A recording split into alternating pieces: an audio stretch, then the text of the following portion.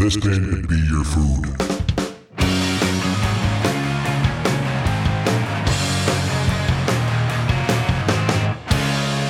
Welcome back to This Band Could Be Your Food. I'm Nathan Palin, and welcome to the second installment of my deep dive chat with Eric Chernoff. My old professor and I have been discussing The Who to great depths, the band that invented breaking your instruments, rock operas, and apparently the internet are back for seconds. This should come as no surprise, as their lengthy career and our in-depth analysis has only gotten us halfway through this meal. So let's just take a quick coffee break here. And my coffee is supplied by none other than our sponsor, Izzy's Coffee, the only coffee that matters here in America. I suppose you could drink other coffees if you want to, but that would be a disservice to the synapses of your brain that want to be fueled by the best. Do yourself a favor. Go visit the beautiful city of Asheville, North Carolina. No, I didn't say Nashville. I said Asheville. Different place. Go check out some of the local art. Go out and see the Moog Museum. Did you know the Moog Museum was there? It is. Say hello to the last living member of Lynyrd Skynyrd. He's there in Asheville as I say these very words. And in between each of these activities, get yourself a cup of Izzy's Coffee and tell them to tell Ross or Kristen that I said hi. Got it? Fine. Let's get back to the show. If you didn't listen to episode 1, what's wrong with you? Follow the directions. I got it. Forget what I said. Start here. Listen to episode 2 first. You'd be revolutionizing the way we listen to podcasts. I love that. If you're late to the party, previously on This Band Could Be Your Food, we were discussing the recording of Tommy and how this record changed the trajectory of The Who here on in. One quick comment, we will be discussing a bit about the child pornography allegations that Pete Townshend received, which will lead to some other sensitive discussions that you may not want for your children to hear or possibly for you to hear. So please be mindful as you listen to our conversation. Viewer discretion is advised. And away we go. Back to our chat about The Who, starting with Tommy. Here we go.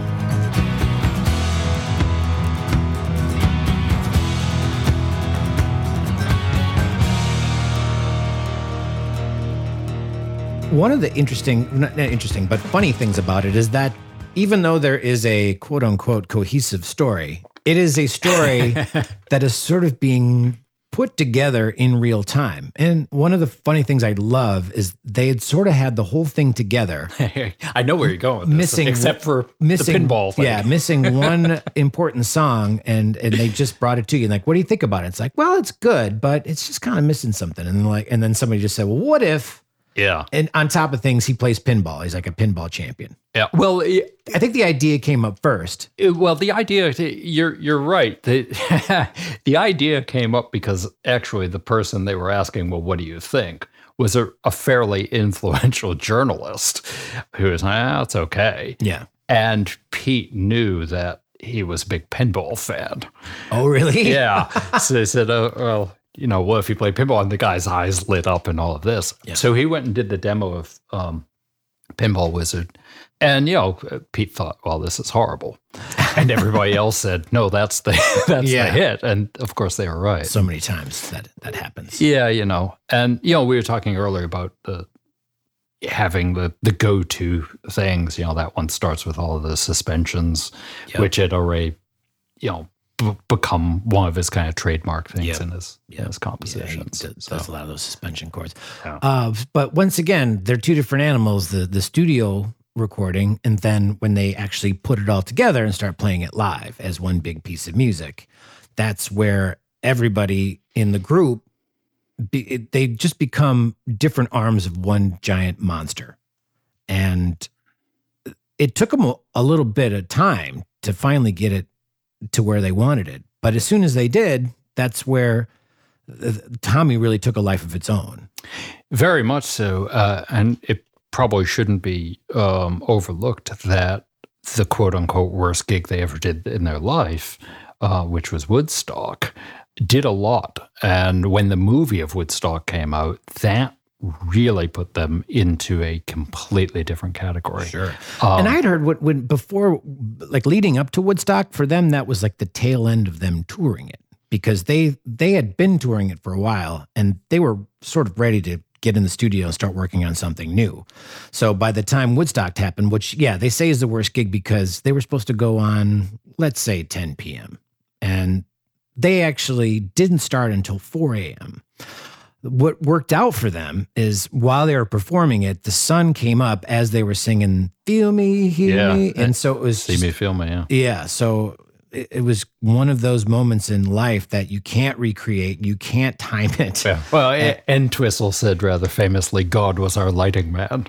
Yeah, for the gig. You know? And so that, like, I think that the album was already on the charts. And after this happened, it went back on the charts. Oh, yeah. I mean, it became this behemoth that they couldn't, I mean, and then they did, with the tour, they started doing literally opera houses. They played the Metropolitan Opera in 70. Mm-hmm. And, people started to think the name of the band was Tommy. I mean, it was this out of control monster. And this is what eventually leads to, one nervous breakdown on Pete's part because he has this idea for Lifehouse, and he's, I mean, think about trying to explain not just the stuff that I was talking about earlier, the Lifehouse concept, the grid concept, what we would call the internet concept, to somebody in 1969 or 1970. Sure. And by the way, we're not talking about saying it to Brian May or somebody who might, that's an interesting idea. Yeah. We're talking about saying it to Keith Moon. Exactly. What the hell are you I mean, Keith was always very enthusiastic. Sure. Said, okay, yeah, great. What do I do? Totally. Sort of thing. And the same goes for Roger, too. Well, that's the thing. Yeah. And so, and that's the tip of the iceberg for what Lifehouse was supposed to encompass. I mean, there were aspects of mind control to actually get a building to levitate. It's really, really sprawling as a concept. Yeah. So that's what we were saying earlier about Who's Next being a kind of a remnant of this. But doesn't matter. I mean, that's where Glenn Johns comes in and is so influential and says, okay, and now let's cut this track, and it's going to be an amazing track. And a lot of that stuff actually it has Pete's demo stuff on it because, synthesizers in those days are incredibly difficult to program. Yeah. Kids these days, they have no idea how lucky they have it. And one of the interesting things about this that you wouldn't expect is that Keith Moon is forced to play along to these synthesizers. So it's essentially playing along to a click track. Yeah. And surprisingly, he's very good at it. Mm-hmm. Nobody would ever expect that to be the case, but he was kind of a master, so long as his headphones stayed on his head. Yeah. Well, the thing that unfortunately I think is lost for the most part these days, now I'm really sounding like an old fart, is people become so almost like slaves to the grid, when they're doing recording. And if you're a millisecond off of, where the grid is, an engineer will come in. Part of it's because it's so easy to do now, right? I mean, you can literally click a button and we're going to move that over the millisecond. Yeah. I mean, imagine if they were doing that with like a John Bonham thing. Yeah. It's like, it's this weird thing. There's such a kind of sanitization. Yeah. And if you think of so many great groups, even just how they recorded things, Van Halen is a really good example of that, where it's like, what do you mean overdub? We're going to do the drums and then do the bass and then whatever. No. This, or we're going to tune our guitars. Yeah. Detail. Yeah. Famously, basically whatever his guitar was tuned to at that moment, he just had the bass player come and tune to that. So all of their things are, I mean, they're not out of tune, but they're not on perfect A440. Well, but so much of their stuff is just recorded as like that three piece, and it's like, no, we just record it live.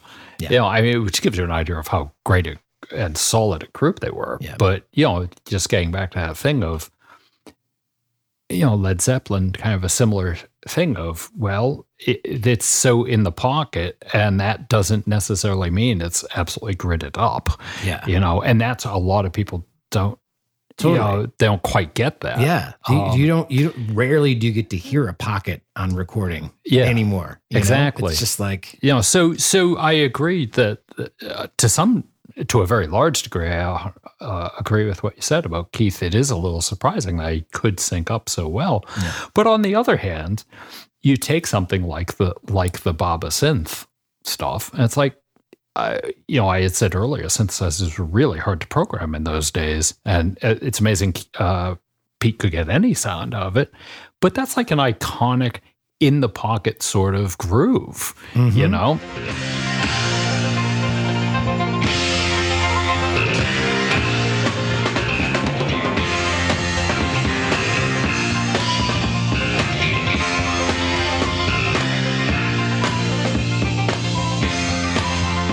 It's like, of course Keith could. Any musician worth their salt could groove to that. Totally. You know? Yeah. And, it's funny. I was working on this writing about, I know this will surprise you, writing about Pete Townsend and his output and all of this. And I've got a whole section where I'm talking somewhat about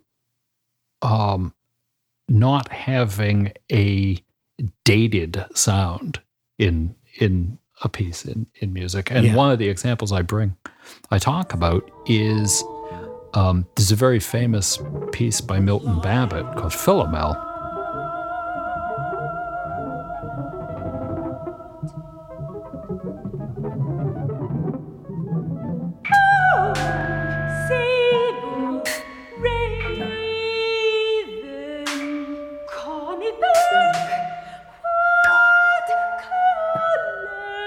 It's an early kind of synthesizer piece. I mean, this is really early days.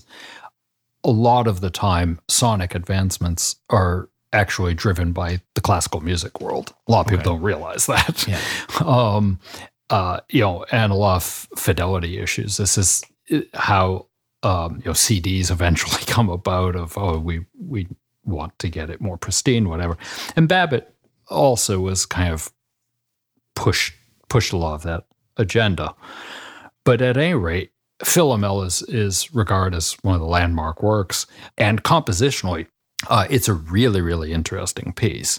Unfortunately for myself, it doesn't matter how important it is as a work, it'll always sound like not particularly great Atari music. Okay. The synth bit of it. Yeah. And you compare that with Bob O'Reilly and the synth sound that Pete gets, which is a kind of timelessness. Yeah. There's a certain thing in the exact timbres they brought out where it's like, no, this could really be in any time. Yeah. On paper, there's nothing that would seem to indicate, okay, well, if I do this and, it's not, composition never is cooking, preheat the oven to 450, put in an exposition, cook for 20 minutes, out comes a sonata. Yeah. Unfortunately, a lot of people try to do that way, and they find out, wow, that really is crap. Well, we'll see what happens with AI. Yeah. Funny enough, I'm only slightly concerned about the AI because a couple of years ago, this is an absolute true story.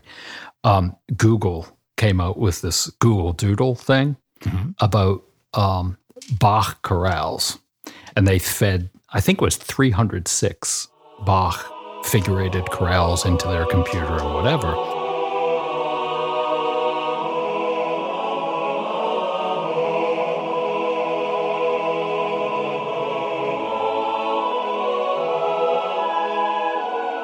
The thing that you could do with it is write 2 measures of a melody, and it would harmonize it in SATB, right? Chorale style harmonization in the style of Bach. Okay. It took me, I'm not joking, 2 tries to break to write the, like, any freshman would tell you that is absolute crap. And not just like from a subjective standpoint. I mean, Bach would never, ever, ever in a million years write any of that. Sure. So for the time being, we're us safe. Musicians and our lucrative careers are safe. Absolutely. Yeah. Well, people ask me, well, how did you get into music theory? I say, well, it was really for the fame, fortune, and women. Yeah, exactly. Totally. They love a good nerd. Yeah, exactly. So there's a couple of other things that I kind of want to bring up during this time that are really noteworthy within The Who. And one of them is Keith Moon accidentally runs over his kind of his best friend at this point. It's a chauffeur. His name is Neil. What's his name? Boland. Neil Boland, yeah. And this is often looked at as the point where Keith Moon sort of pivots from being like a super fun drunk to being really super dark and really depressing and just kind of like not the human being that you would want to be hanging out with anymore. Yeah. The story is they were kind of out drinking as they normally do. I mean, it was funny. Like he was a chauffeur, but they would go and just sort of drink together. Drinking and drugging. Yeah. Yeah, drinking and drugging. There was one particular day, and this was it seems to be 1979. No. It seemed to happen January 4th, 1970. Yeah. They're out somewhere and they sort of get mobbed. I can't remember why it was they were mobbed.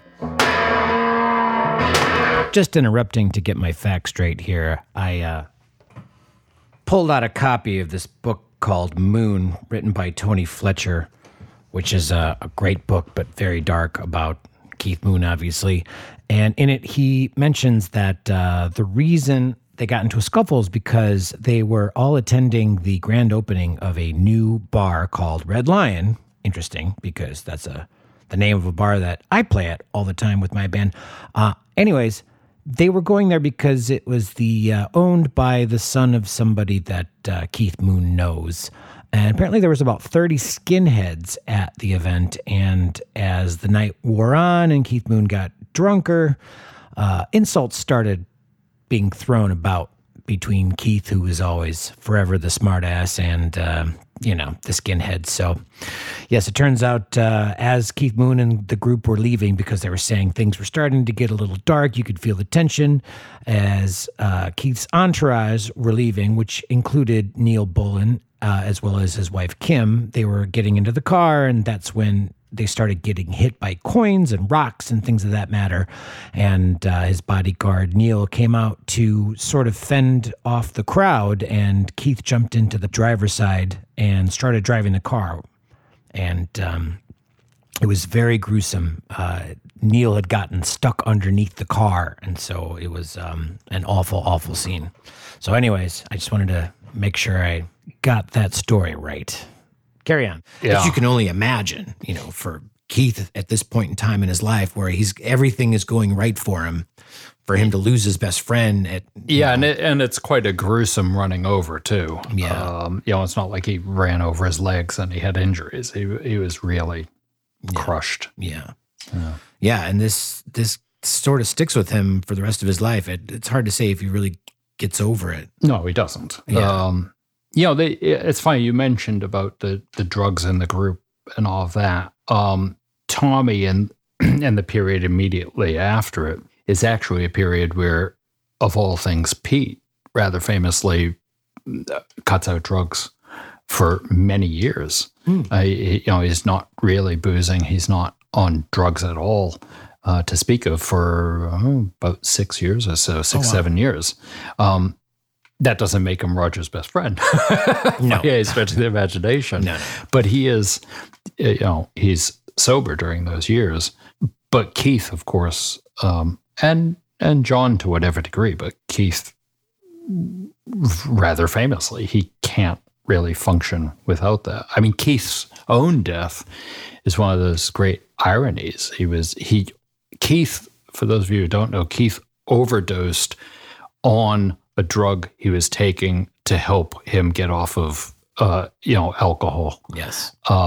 And it probably was an accidental overdose. It was 100%. But that's who Keith was as a person. I mean, they found, I think it was 32 pills in his stomach. Yes, he would always take a handful. Yeah. Whereas this drug, first off, should not have been given to him. Yeah, not without supervision. He should have been in a hospital if he was on it. Yeah, so he never has been one to just follow the prescription, just take 1 or 2 or whatever. So he took a bunch and overdosed on him. And it's so tragic because The whole reason is he was trying to get off alcohol. But he was young. Yeah. How old was he? 30. Well, was it 32? Yeah, 32. That's the famous, or is it 27? No. He's not in the 27 Club. Or the reason I was laughing is because actually, of course, nothing can be simple with Keith. Yeah.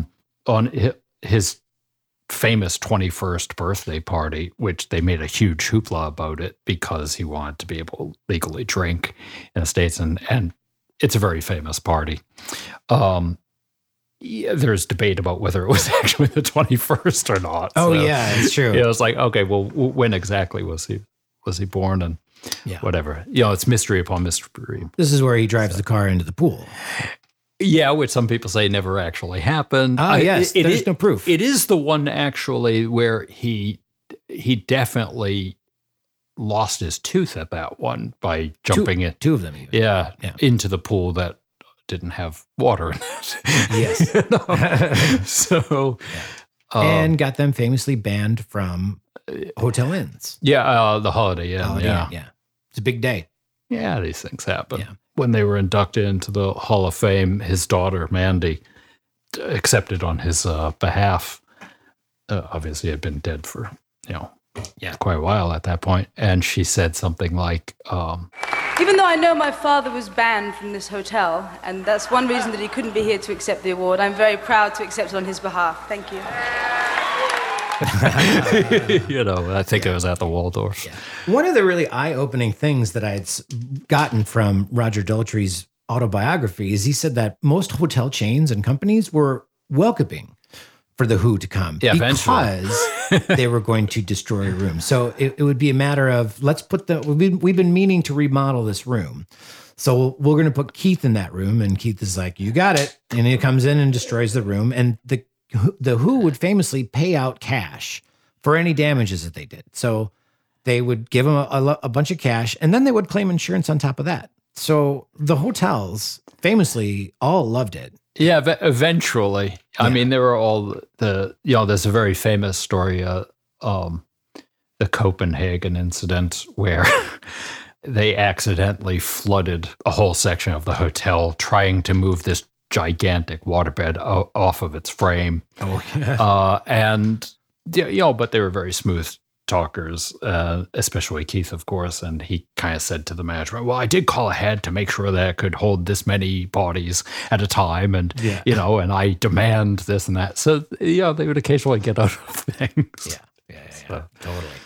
And it's also around this time where Roger Daltrey is wondering why it is that they keep going on successful tour after successful tour and never having any money. Right. Like after they finished the tour for the Who's Next album, the management is just like, you guys are just doing so great. You're only $600,000 in debt, which is, much better than you guys used to be. So, and Roger, apparently while he's on tour, was always on a hamburger diet. He would eat one hamburger a day and save all of his money so that when he got to the other end, he would have some money, and he would see that everybody else had money.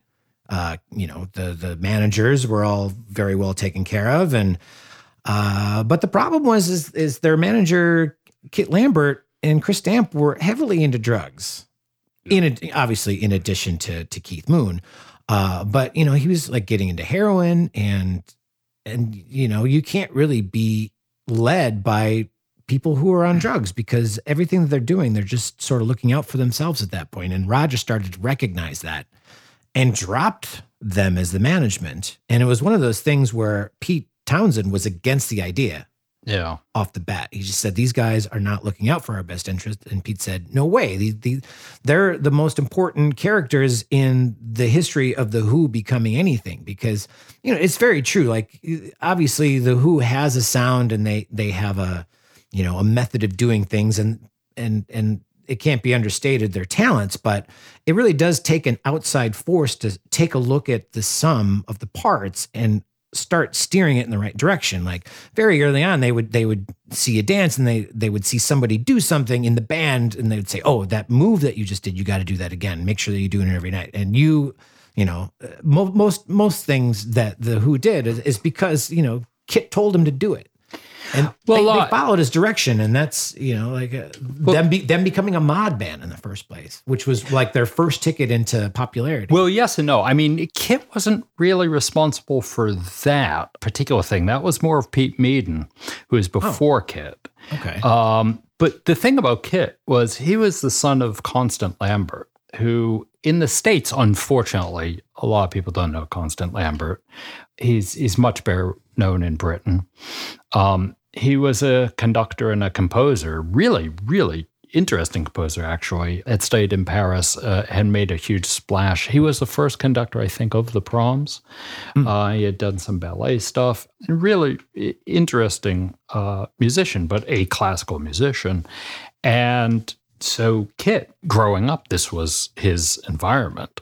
So when they hook up, Kit and Chris Stamp, it's Terence Stamp's brother, by the way, the actor, they weren't originally looking to manage a group. They were looking to make a kind of film documentary thing. And they happened upon The Who. And then, said, okay, there's something bigger here. Let's do this. Sure. But Kit was really instrumental as an ideas guy. And very importantly, both he and Chris, but particularly Kit, were incredibly supportive and encouraging for Pete and his writing and his ideas and developing his ideas. Kit never really said anything to speak of negative to Pete about any of it, even the not so great demos. He said, "Oh, well, that's kind of interesting. Maybe you could do this thing." And and a quick one came about just as an example. Dang, dang, dang, dang, dang, dang, dang, dang. Pete had done this kind of joke thing for Kit's birthday. And this, again, I'm not. And so Kit said, haha, that's very funny, but there's an interesting idea here. Why don't you write something big, cinemascopic, whatever. Yeah. And that's where there's a very, very famous Pete quote about this, where he told Kit, you can't write a 10-minute song.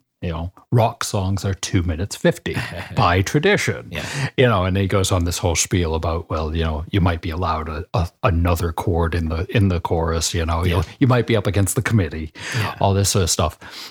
So Kit as this sounding board is, frankly, just more important than anything else. I mean, he's there as Tommy is being developed in the studio, bouncing off ideas. Yeah. Unfortunately, as I said earlier, he still has his hands on the knobs. And I mean, they're really in bad financial shape for all sorts of reasons, not the least of which is the constant smashing of the instruments. Yes. Just to and the give hotel rooms. Though I think that's less so during the period that we're talking about than later. I mean, I'm not saying it doesn't happen, but believe me, smashing up a couple of, SGs and a few Rickenbackers a week is going to certainly put a little bit of a hole in the pocket. But famously, they would glue many of these instruments back together. Yeah, well, yes, exactly. Yeah. But there's only so much, despite all rumors that super glue and duct tape will do. Yeah. But I think, speaking of a quick one, it might be the classic example of how you can compare them to other groups at that time and where they are, not only in their career, but also in recording and what they can afford to do.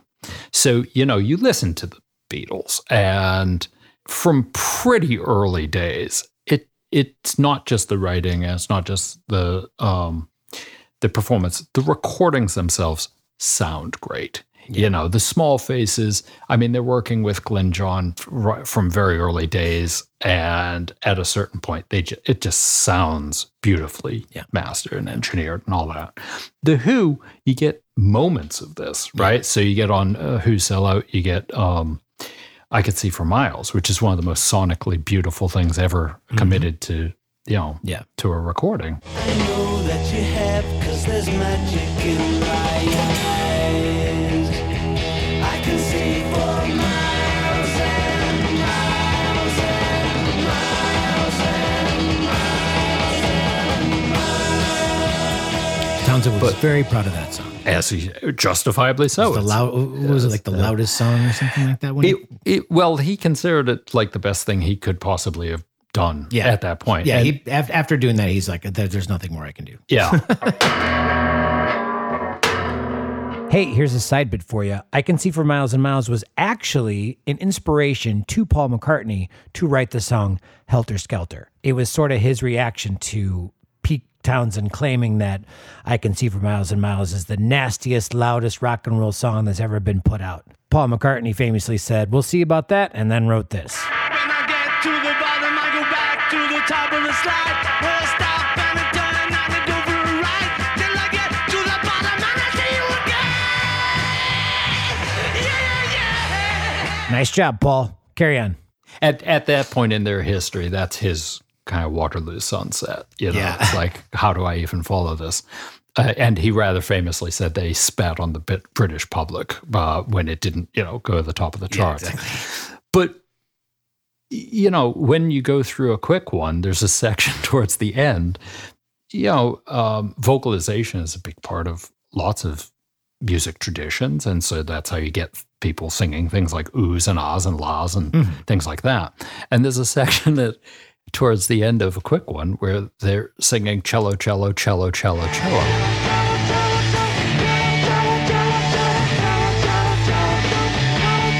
And the reason they're doing that is that's what the cello would have sounded like had they been able to afford a cellist.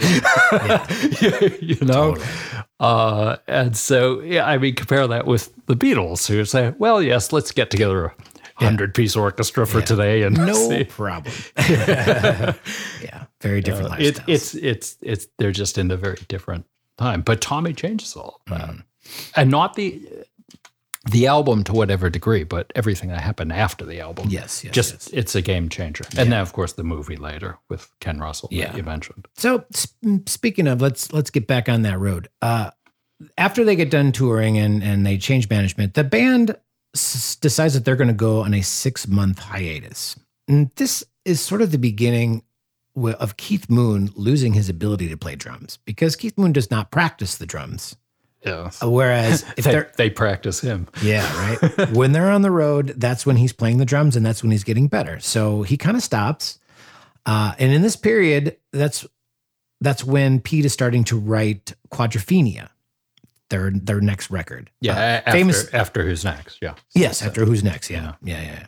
And Who's Next obviously was an amazing sounding record because they got Glenn Johns to record this album. And it also, as we'd said, it was trimming the fat of like a larger piece, but within the piece you had just a ton of killer songs. Yeah. And so they just focused on the quality of these great tunes, and they're very much, I think, in a lot of ways on the top of their game individually too. Pete's voice really develops at that point. If you listen to Tommy, the studio album, that he does quite admirably on the things that he's singing, but there are all sorts of moments where he really does sound like a choir boy who hasn't quite hit puberty, but he's right there. Sure. Sort of thing. And part of the reason is they're kind of working on this as it's being written. Whereas Who's Next is something they've been sitting on for a long time and trying to put it all together. So Roger says this is really the first time where he's had a number of weeks or months to get comfortable with the song and sort of know the song. And certainly anybody knows that when you are performing a song, it's not as good the first few times you get through it. But if you've, like a band that's been on tour for a year, like these songs are, they just come out of them like. Yeah, you've lived with it, you've ingested it, you've digested it. Yeah, and so the performance of these songs reflects that as well. Yeah. Yeah. One of the amazing songs on that album is Going Mobile. Yeah.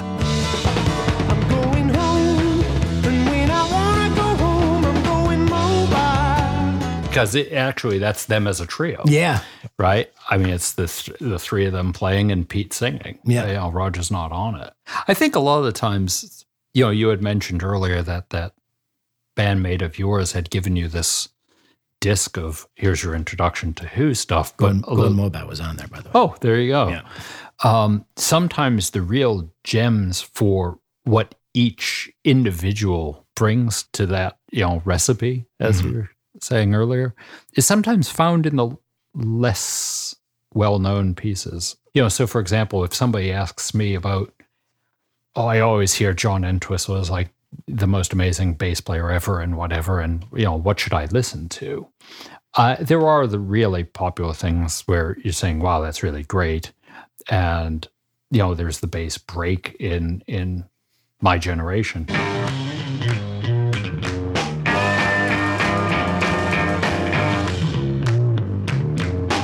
But actually, the tune that I think on record that he really shows kind of his style is Dreaming from the Waist.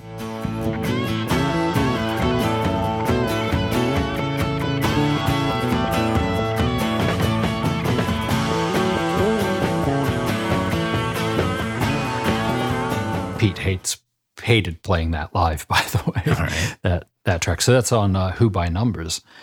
And once it gets through the 30-second introduction, it becomes a kind of lead bass guitar tune for good portions of it. Yeah. Not the entire thing. There are spots where he lays back. But it's this idea that each individual will bring something to that mix. And, you can often find where they're shining in maybe unexpected places. Quadrophenia is just amazing top to bottom, including the bass parts. Sure. But part of that's because John kept going into the studio and redoing his bass parts. Oh, he did? Yeah, and not because any of them, it was John Entwistle. It's not like the was just bored. And well, I got a day, everybody has a day off. I'll just go in, redo this. Now, one of the interesting things about that album is it was recorded in a studio they essentially made themselves. Is that what I'm understanding? The studio was made for this album.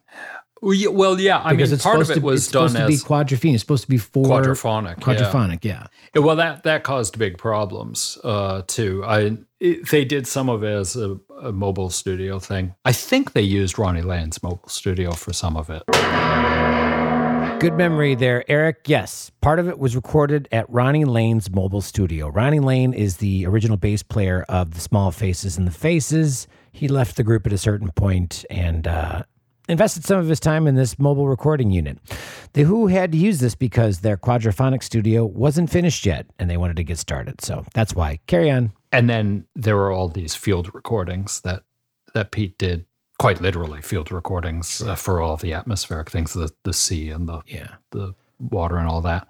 The quadraphonic thing, it never really took off. It eventually, as you know, turns into a kind of surround sound idea. That's the basic idea. Pete, of course, being Pete, isn't satisfied with just having that huge advance in sound technology. He's got to make the album, and it's going to be recorded that way and played back that way, but also it's going to be performed live that way, but we'll have the backing tapes and all this. It's just that idea of his vision so often is ahead of the technology. Yeah. The original Quadrophenia tour was infamously saddled by the fact that, it isn't, 2023. You can't just literally click a button and it's going to be perfect every time. Yeah. No, they were using tape and... Actual tape. Yeah. That would frequently, rip. Yes, not work exactly to plan. Yeah. In multiples of ways. Yeah. And at a certain point, he became very, very, very, very frustrated. Yes. On tour, on stage. Yeah. Yeah. There is multiple reports of there just being fights within band members or sound technicians that are working with them.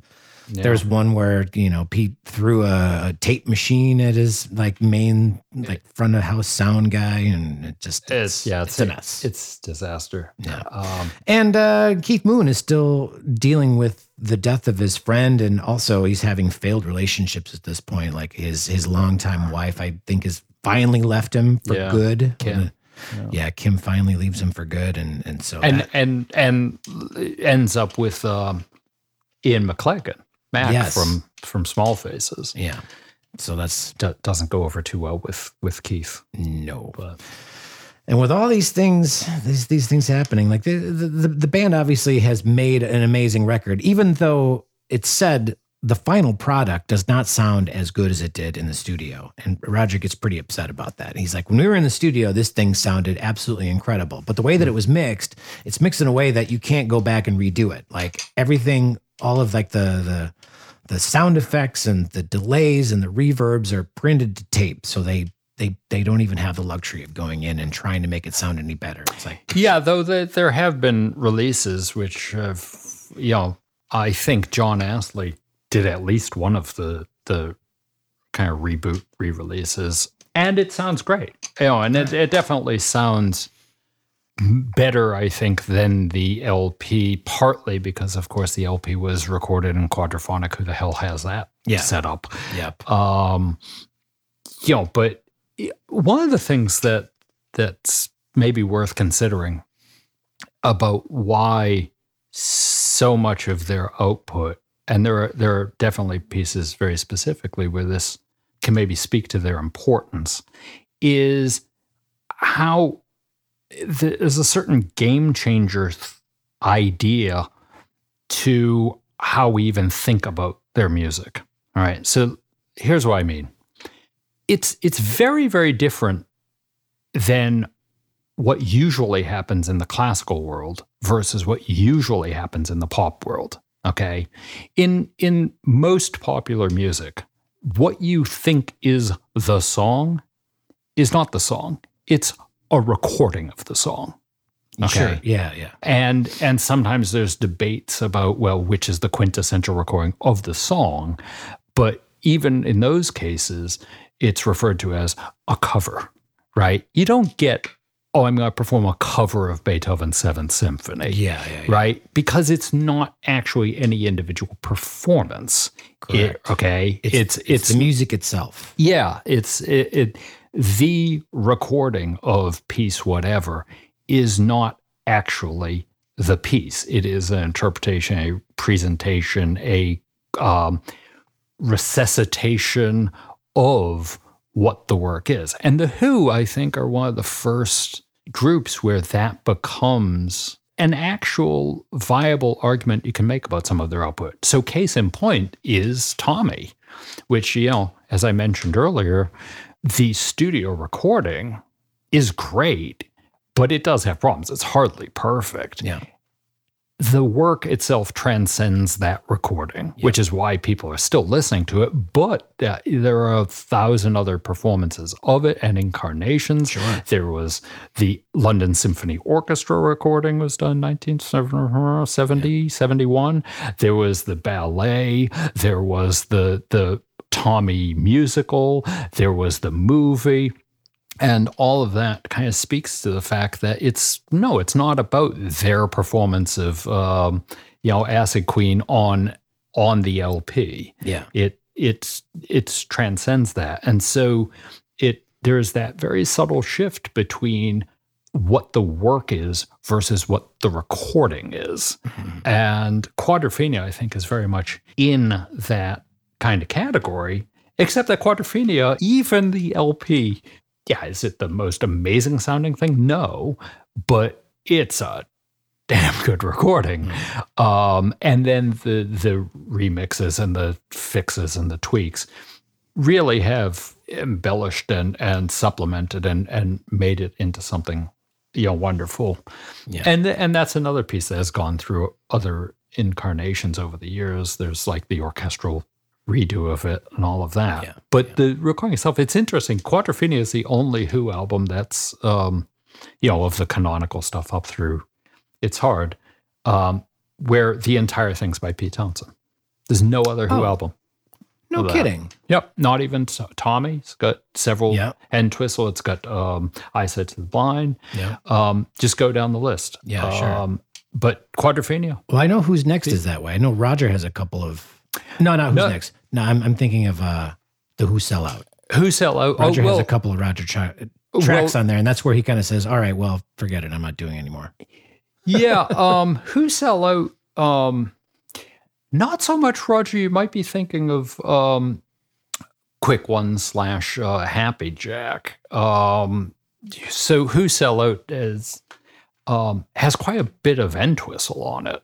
Yeah. Heinz Baked Beans, Medak, Silas. yeah, but Cindy. Ed Whistle is still like contributing things throughout. Oh, sure. Yeah. In fact, that's sort of his job. Is like, can you fill in the holes here? Like for Tommy, can you write Uncle Ernie and what was the other one he does? Yeah. Well, Uncle Ernie's is interesting case because Pete couldn't. He didn't feel that he could do it. It was too close to his personal experience. Yeah. You know, Cousin Kevin is the other one you're thinking of. Yes. Yeah, but Quadrophenia is really in a league of its own. Yeah. I'm not 100% sure you could completely get the story listening to it, but you could more than Tommy. Yeah. I mean, on the original, like Tommy, it's unclear even what happened, let alone things that kind of got crystallized as, okay, there was this murder, you know? Yeah. Okay, was it the father who murdered the lover? Was it the lover who murdered the father? Sure. You know, what exactly happened, who it had happened with, whatever. And I'm speaking very strictly about if you're just listening to the album. Yeah. Right? I defy anybody who doesn't know it to sit there and listen to Tommy and then tell you what the story is about. Of course, yeah. But that also that's not a condemnation. That's long been a thing in classical music. There's an entire thing of program music where you literally tell the audience what the story is, and then here's the music that's going to go with it. Yeah. And if you don't give them the story, there's nobody who's going to come away listening to, pick your famous program piece, Symphonie Fantastique, and say, well, obviously, that's when he ODs and then gets his head chopped off by the guillotine, and now he's, at a witch's Sabbath celebrating his own death, and here he is, blah, blah. I mean, you might get little snippets of the story from the music. Yeah. But there's a reason the program's there to tell you what you're going to be listening for. Yeah. And so stuff like Tommy and Quadrophenia, I think, run with that. Quadrophenia comes with a story, printed with it, saying, here is the story. Yeah. Now listen to the thing. Totally. Makes sense. So would this be the appropriate time to discuss all the controversies with Pete Townsend around the 2000s? He is rated for supposedly having like child pornography in his house. Yeah, well, it's not exactly has child pornography. What had happened, Operation Aura, is that he had gone online and had, what he says is he was doing research into these kind of nefarious Russian websites which were trafficking this stuff. This is like shortly after he's starting to discover that he has been abused as a child. Yeah. And it's also, it might be noted, well after Pete has a very big mouth, and it's well after. And nose. How do I not? Anyways, that is true. And so he's already, well before this, been publishing essays and whatever about all of the abuse and in fact the danger of the internet. He had an essay called A Different Bomb. Yeah, so he had published A Different Bomb well prior to this. 2003. This is when it says it. Well, he might have written it before it came out, no? Oh, you mean the actual essay? Yeah. No. The essay had come out on his website, for sure. Long story short, there was an entire slew of one thing kind of compounding another. When he had gone to investigate this thing, he put in his credit card number to actually just see what was going on. He didn't download anything, but that's how he kind of got into that dragnet. And then rather, I don't think it was rash, but it was a very, very bad decision. He woke up, there were a swarm of reporters outside of his place, and a statement was made. And he was told later by the police, that's why we had to arrest you, right? Is we can't have you do that and then not arrest you. Yeah. In Britain, there's a thing called a caution, which is actually has a legal standing. And so he was never like put on trial or something like that. He was given an official caution. Yellow card. Yeah. And later, one of the main officers said, it looks like Mr. Townsend maybe admitted to something that he didn't do, which isn't to say that he was completely innocent in the whole thing by any stretch of the imagination. He did put in his credit number, he did this thing, but it's not like he sat there and, he's not Gary Glitter.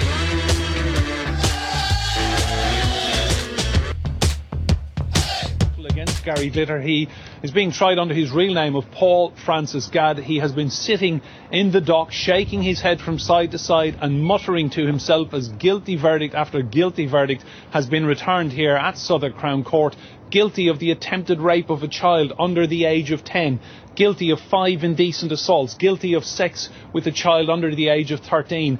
That one charge alone potentially carries a sentence of life imprisoned. He doesn't have a infatuation with. Yeah. He doesn't have a warehouse of child pornography. Yeah. So, I remember very distinctly when that happened, actually. It's been an interesting kind of era since then, and things that have happened. There's been a lot of very positive things that have come out, Me Too and all that. Sure, and I actually bring it up because I never heard the resolution of what had happened.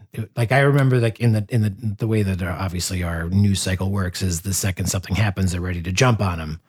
But I never heard like the resolution of like what had transpired and like how was everything settled. Yeah, well, everything was settled. He got cautioned, and that was that. When dust-ups like this happen, and that's a kind of flippant word. I'm not trying to minimize this at all, but it's less sensational to say, and he's in the clear, and now get on with the rest of his life. Yeah. That's not going to be the same cachet as and we got him, and he's arrested, and now he's on trial, and all of this.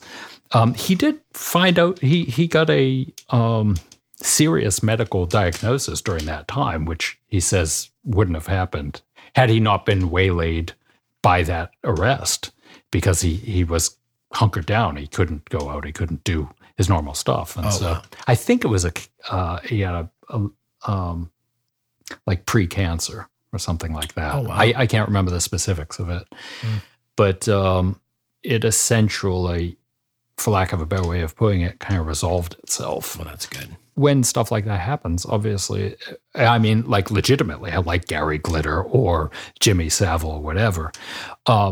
It's absolutely horrific and should be absolutely condemned of what they were doing, obviously. And I mean, this is something very, personal for me as well. I mean, I suffered through some of that myself when I was younger.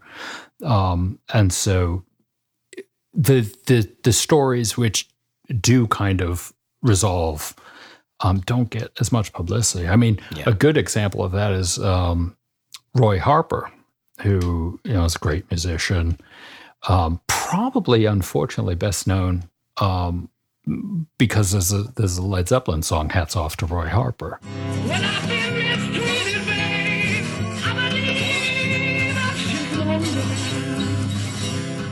Okay.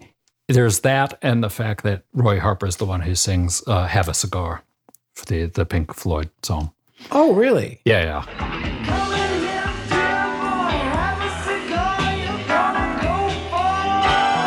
But he got arrested on, I think it was... I'll take it from here. In 2013, charges were brought against Roy Harper over allegations that he had had non-consensual sexual relations with two women who were 11 and 16 at the time, somewhere between 1975 and 1977. One of the women has said to have attempted suicide over the matter. In 2015, the case was dropped due to lack of evidence, which means exactly what in this kind of thing. Feel free to draw your own conclusion, I suppose. Carry on. But I think we hit some pretty good points. What are we missing to your average Who listener? Yeah. In their worst moments, there's still exciting things to find out about them. And, what I was saying earlier about and this goes for any music, but certainly about Pete Townshend's writing, is you can go in with whatever level of interest you want, but the more you delve into it, the more the subtleties will come out. And that's a big part of listening to music, is actually listening to it. And, it's like what I was saying 2 hours ago, whenever we started, about, you get into an arena and you've got all these people shouting, who are you? Or won't get fooled again, and they think, oh yeah, man, we're going to get wasted. It's actually not about that. It's about literally wasted lives and, and just getting a larger context. Pete Townshend, easily his most famous solo song is Let My Love Open the Door. Open the door. Let my love open the door. Let my love open the door to your heart. And it's a complete spiritual.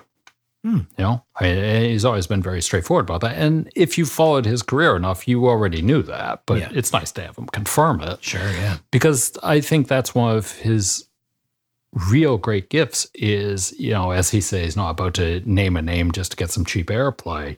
So you could listen to that as a great, hey, babe, gonna pick you up sort of song. Yeah. But the second you understand that from his perspective, which doesn't have to be your perspective, but from his perspective, the narrator is, Baba. It's God. Yeah. And all of a sudden, it takes on a very different meaning of, release yourself from misery. There's only one thing that's going to set you free. It's my love. I give you a 4-leaf clover, all this stuff. Yeah. And so he has an almost unique way of being able to project two different things. And it's not always in such a lovey-dovey way, too. One of the great secrets in a lot of their early writing in particular is some really pretty harsh lyrics with this almost like infectious pop tunes, right? It's like you're listening and go, wow, that's a great tune. And then you listen, what did he just say? Did he just drop the F-bomb?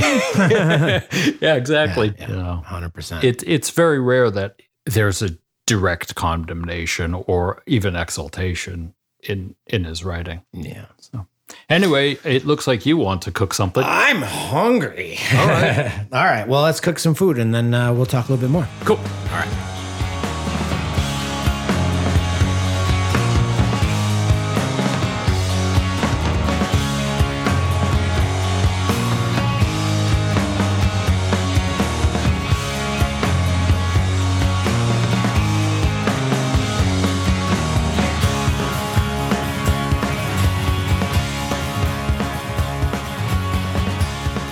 Ladies and gentlemen, sitting before us is an English breakfast, a full English fry-up. The ingredients of the fry-up are sausage links. I'm not sure what you would call their bacon. Their bacon is different than our bacon. So I'm using Canadian bacon, blood sausage, fried mushrooms, fried tomatoes, fried bread. Key is fried bread. And Heinz baked beans. And eggs, of course. 2 eggs over easy. And I'm about to pour, traditionally you'll be pouring HP sauce over it, which is like the English version of like a steak sauce, or I think they use brown sauce. Brown sauce, yeah. I, like an idiot, didn't get that. So I actually have something similar. It's called pick-a-pepper sauce. It's just Jamaican sauce, and it's brown, does the same job. But I think that is primarily going to go with your eggs, or, this kind of food, you are just supposed to mush it all together. And that's supposed to be the glory of it, is like if you're eating all of these different things in one big pile, all of the essences and the grease and the textures will all mix together into one big pile. And one big cholesterol pile. Exactly. And, one of the things I'm looking at here is the Heinz baked beans. That's like one of the important things, is you're supposed to have a Heinz baked bean versus like a Bush's baked bean, which I have plenty of in my house. But I had to go traditional, so we had to get it. So it's in a light tomato sauce is the idea of what these beans are. But they're essentially the same type of bean. I have no idea what bean it actually is. Some kind of a white bean. Heinz baked. Heinz baked. Allow me to go on record to say that the answer is navy beans, otherwise known as haricot beans. And yes, it's the same type of bean used in Bush's baked beans and Heinz baked beans. Delicious. So I'll let John Entwistle. let's have a bite.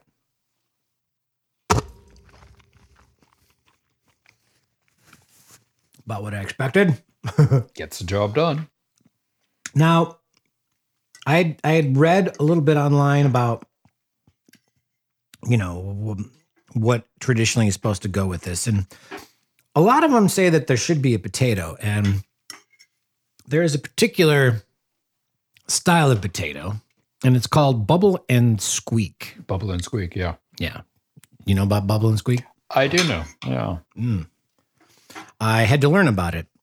It seems like it's kind of a mashed potato. You boil, from something I saw, you boil a potato and then you put it through a masher. And they what I had saw recommended not just mushing it with your traditional potato masher like we do in America, but there's a thing that it squeezes it through and makes the potatoes really fluffy, a lot fluffier. I think it's a similar thing that we use in the Italian cuisine when we're making gnocchi. We kind of use that same kind of deal. And then you mix some onion and, most importantly, some cabbage. You boil the cabbage in the water that you've boiled the potatoes in. And that's supposed to be the deal.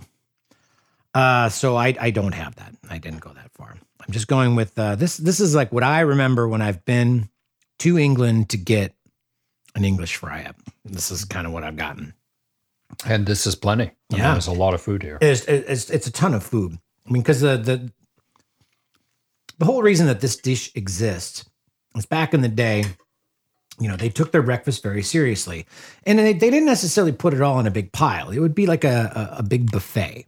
And so you'd just go and take whatever you're going to take. But, it would be sort of bragging look at all the different meats we have, So it would just be a ton of meat. And I feel this food feels very masculine to me. Mm-hmm. Because everything is fried. There's no it doesn't use the buzzwords that ladies like. Nothing is grilled or poached.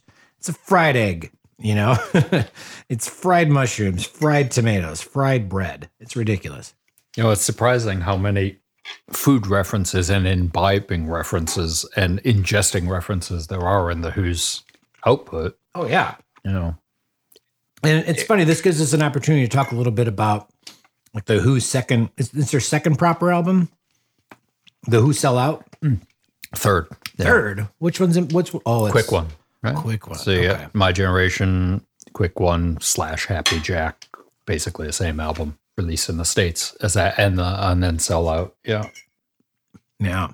But fried eggs are mentioned specifically in Quadrophenia. Are they? All right. Yeah. My fried egg makes me sick first thing in the morning. Yeah, it makes sense. Yeah, right. You'd shared with me that there's a clip out there and you gave me the DVD, which I can't wait to watch the whole thing in context, because watching the one clip is a little. I don't imagine if this is going to make any more sense, but it's Pete Townsend making breakfast in the morning. Yeah, and he's sort of making a poor man's version of an English fry-up. Of the fry-up, yeah. But he's cooking his eggs in the microwave. He's cooking most things in the microwave. Yeah, he's got, what goes into the microwave is the eggs, the tomato slice, and the bacon. And he literally puts it, and this is 1983. Yeah. And the microwave is about half the size of this room. Yeah. It's huge. Yeah, that I think probably at this point, most of that video is on YouTube. Yeah.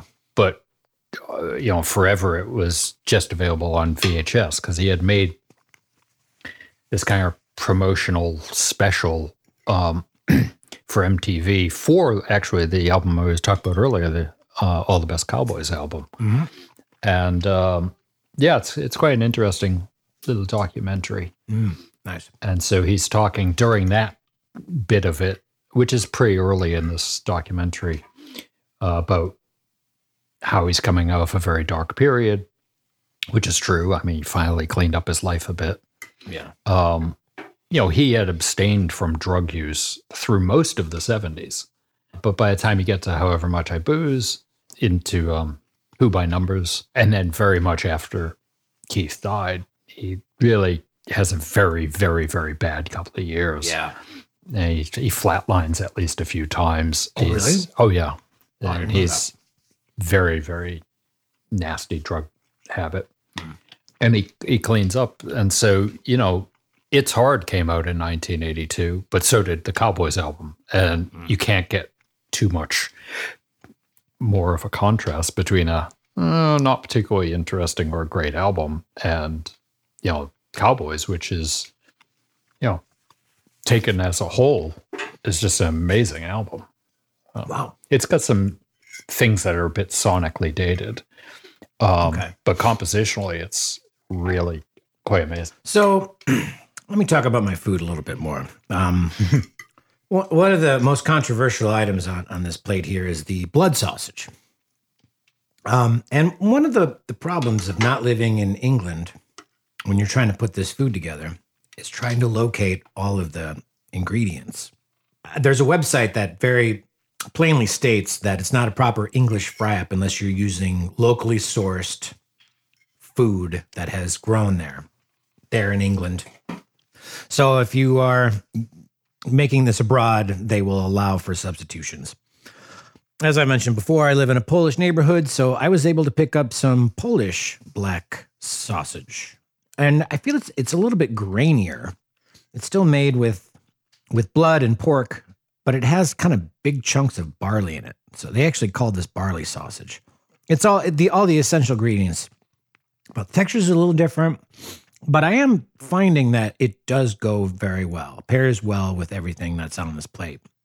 So I don't think that I would eat a blood sausage on its own, but you contrast it with the brightness of the tomato and the savoriness of the mushrooms, and of course, like kind of the sweetness and hardiness of these baked beans. It all kind of works together.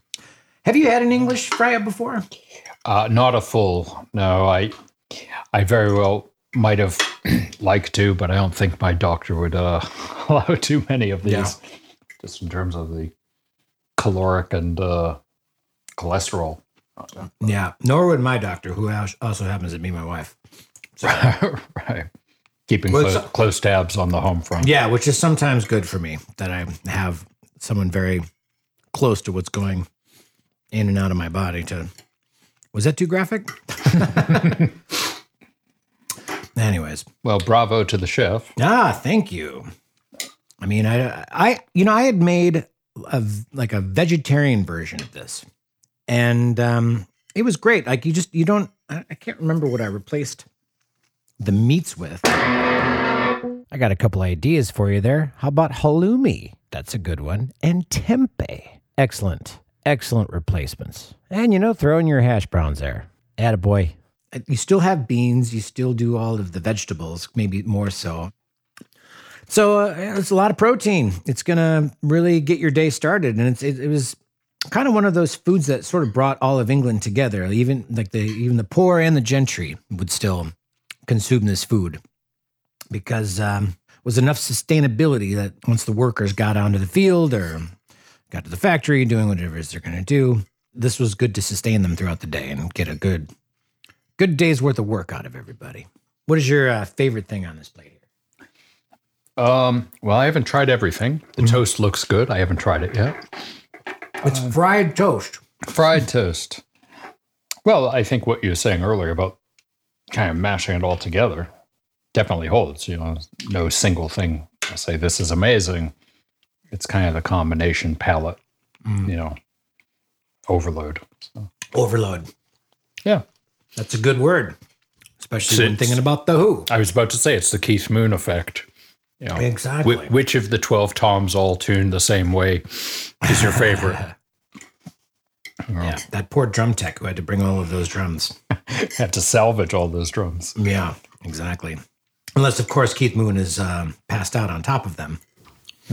That was during the Quadrophenia tour, right? There's a show, you can find it on YouTube, where they're starting to play and then he literally passes out on his drums.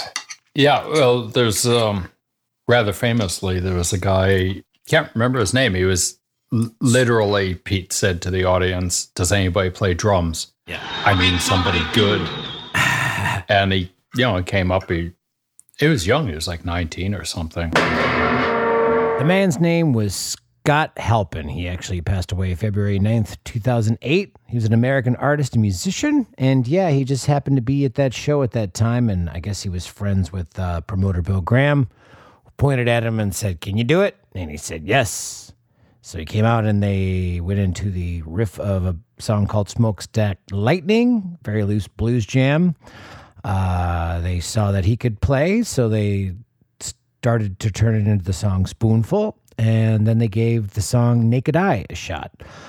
Naked Eye has a lot of contrasting tempos, and Townsend was trying to direct him, and it didn't quite work out. But this is after they had tried to revive Keith Moon, by the way. He passed out and revived, and then ended up passing back out again on his drums, and that's when they brought in old Scotty to take care of it. So there you go. Carry on. I don't know. Roger kind of tells a story where this sort of happened, and he whatever pills that he was taking didn't allow him to like feel his body. Mm-hmm. So at the end of the show, they wheeled him out in a wheelchair. Yeah. And he was unable to, like, the next night he was still. Well, there's He like slowly would get the feeling in his arm so he could do the top part. yeah. Well, there's there are so many Keith Moon stories that have just become legend, whether they're true or not. Yeah.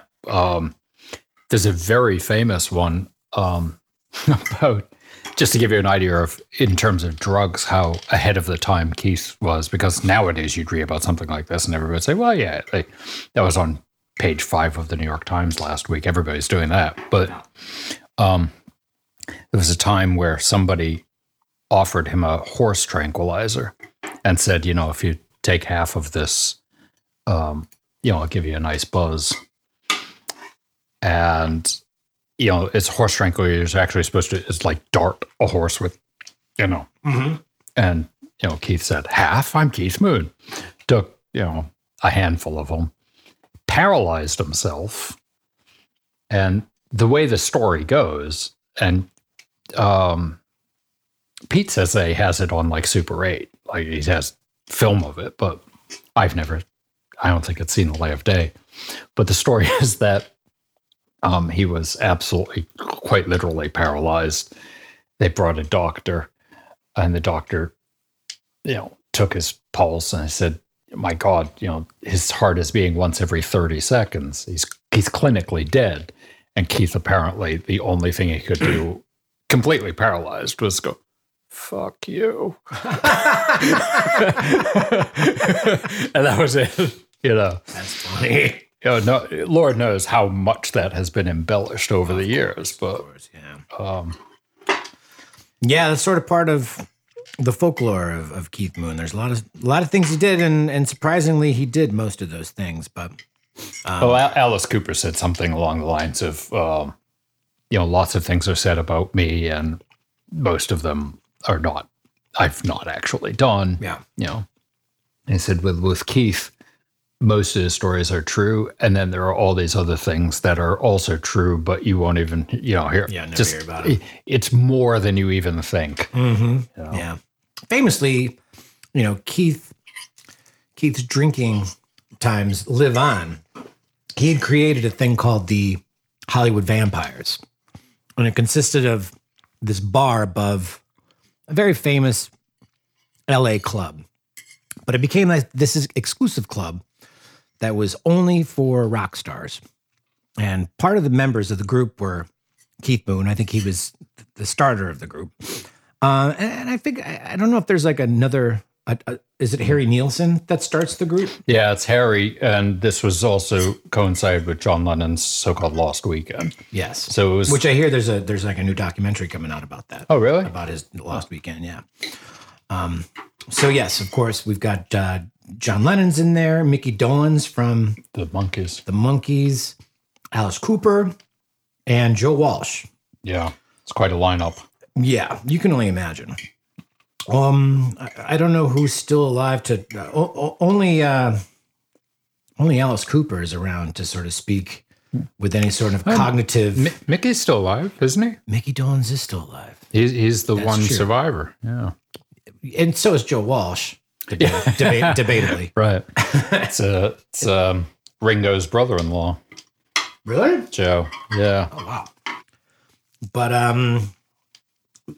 one other thing about this, the English fry up, it's not only do the ingredients mix together on your plate, but you're also supposed to mix them together while you're cooking them. So I was very conscious to like cook the meat. And so once the fats of the meat had rendered a little bit, cook the mushrooms in that.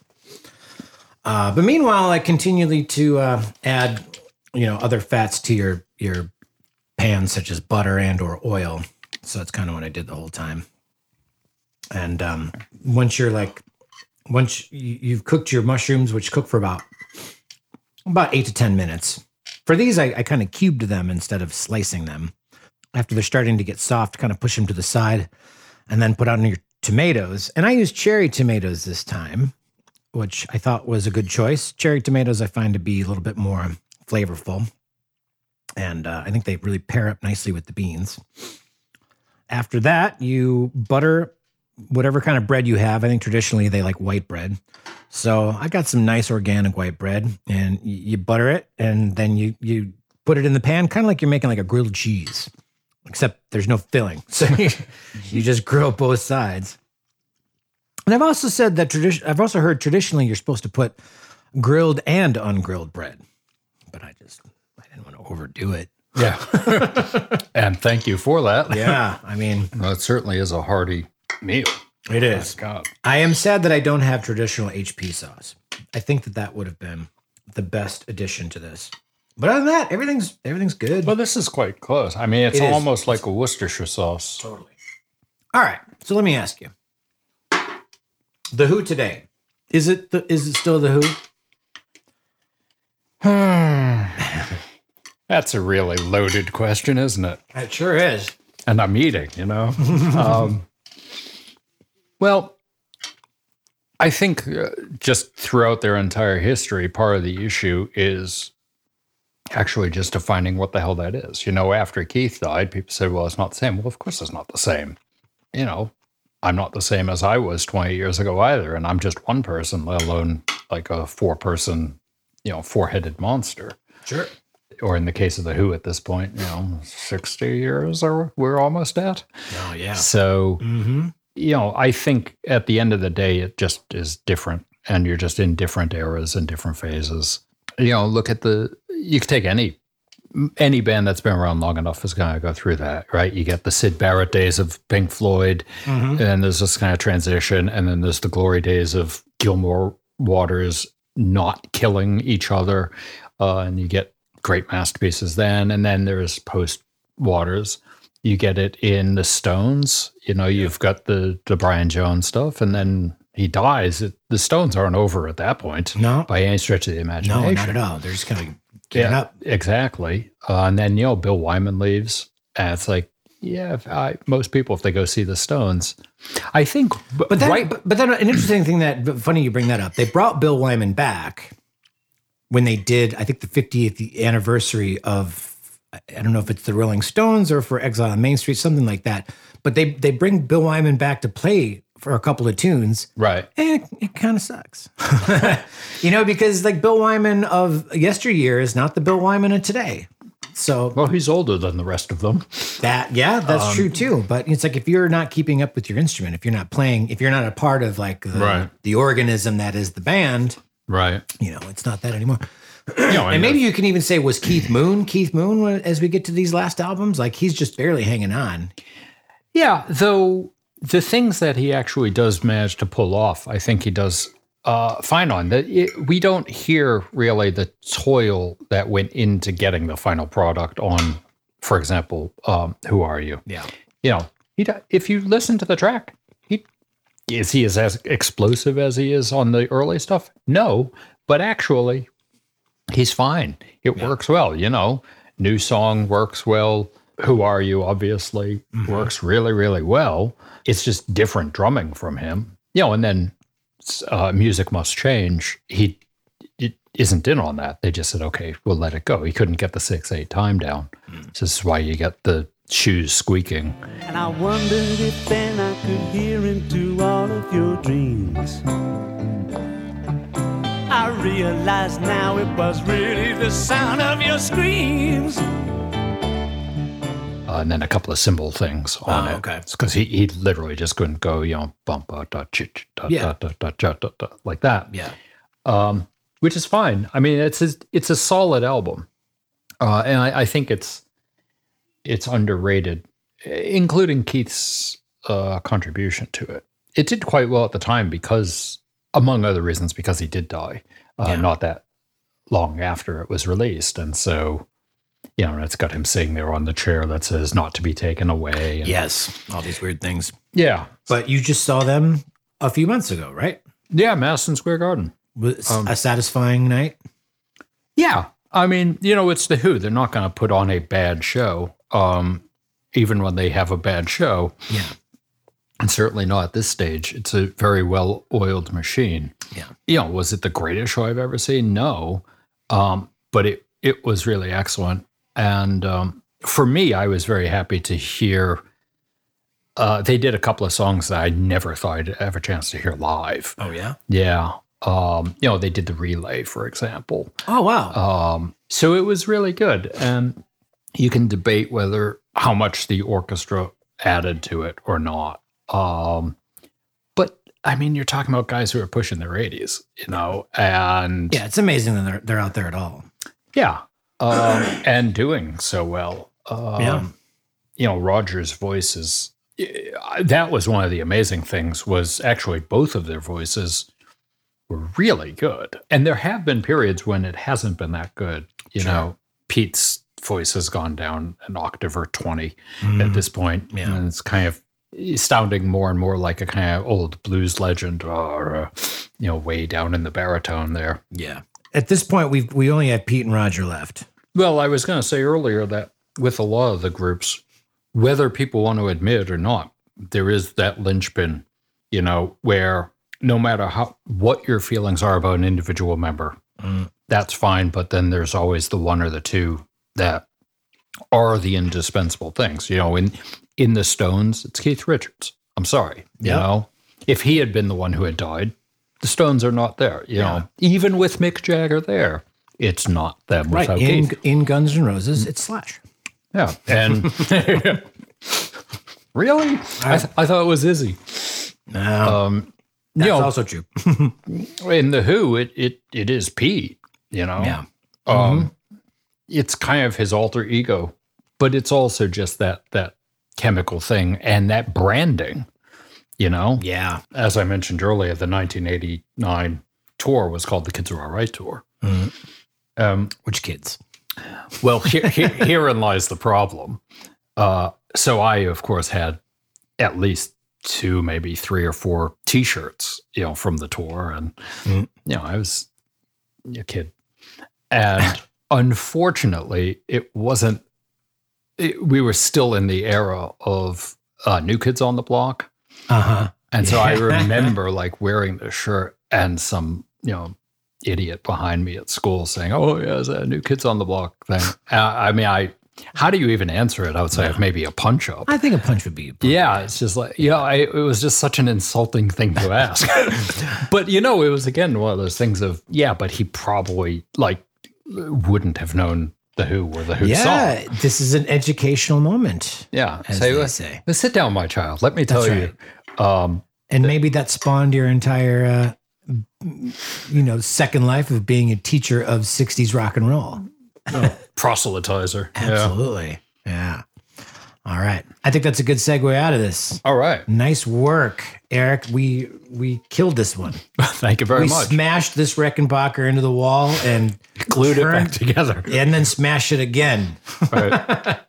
Awesome. Thanks for making the trek out here. Well, to thank old, you very much. Polish land, Brooklyn, New York. Yeah, I appreciate it very, very much indeed. And thanks for inviting me. Wonderful to break bread with you. Cheers. Cheers. Bye.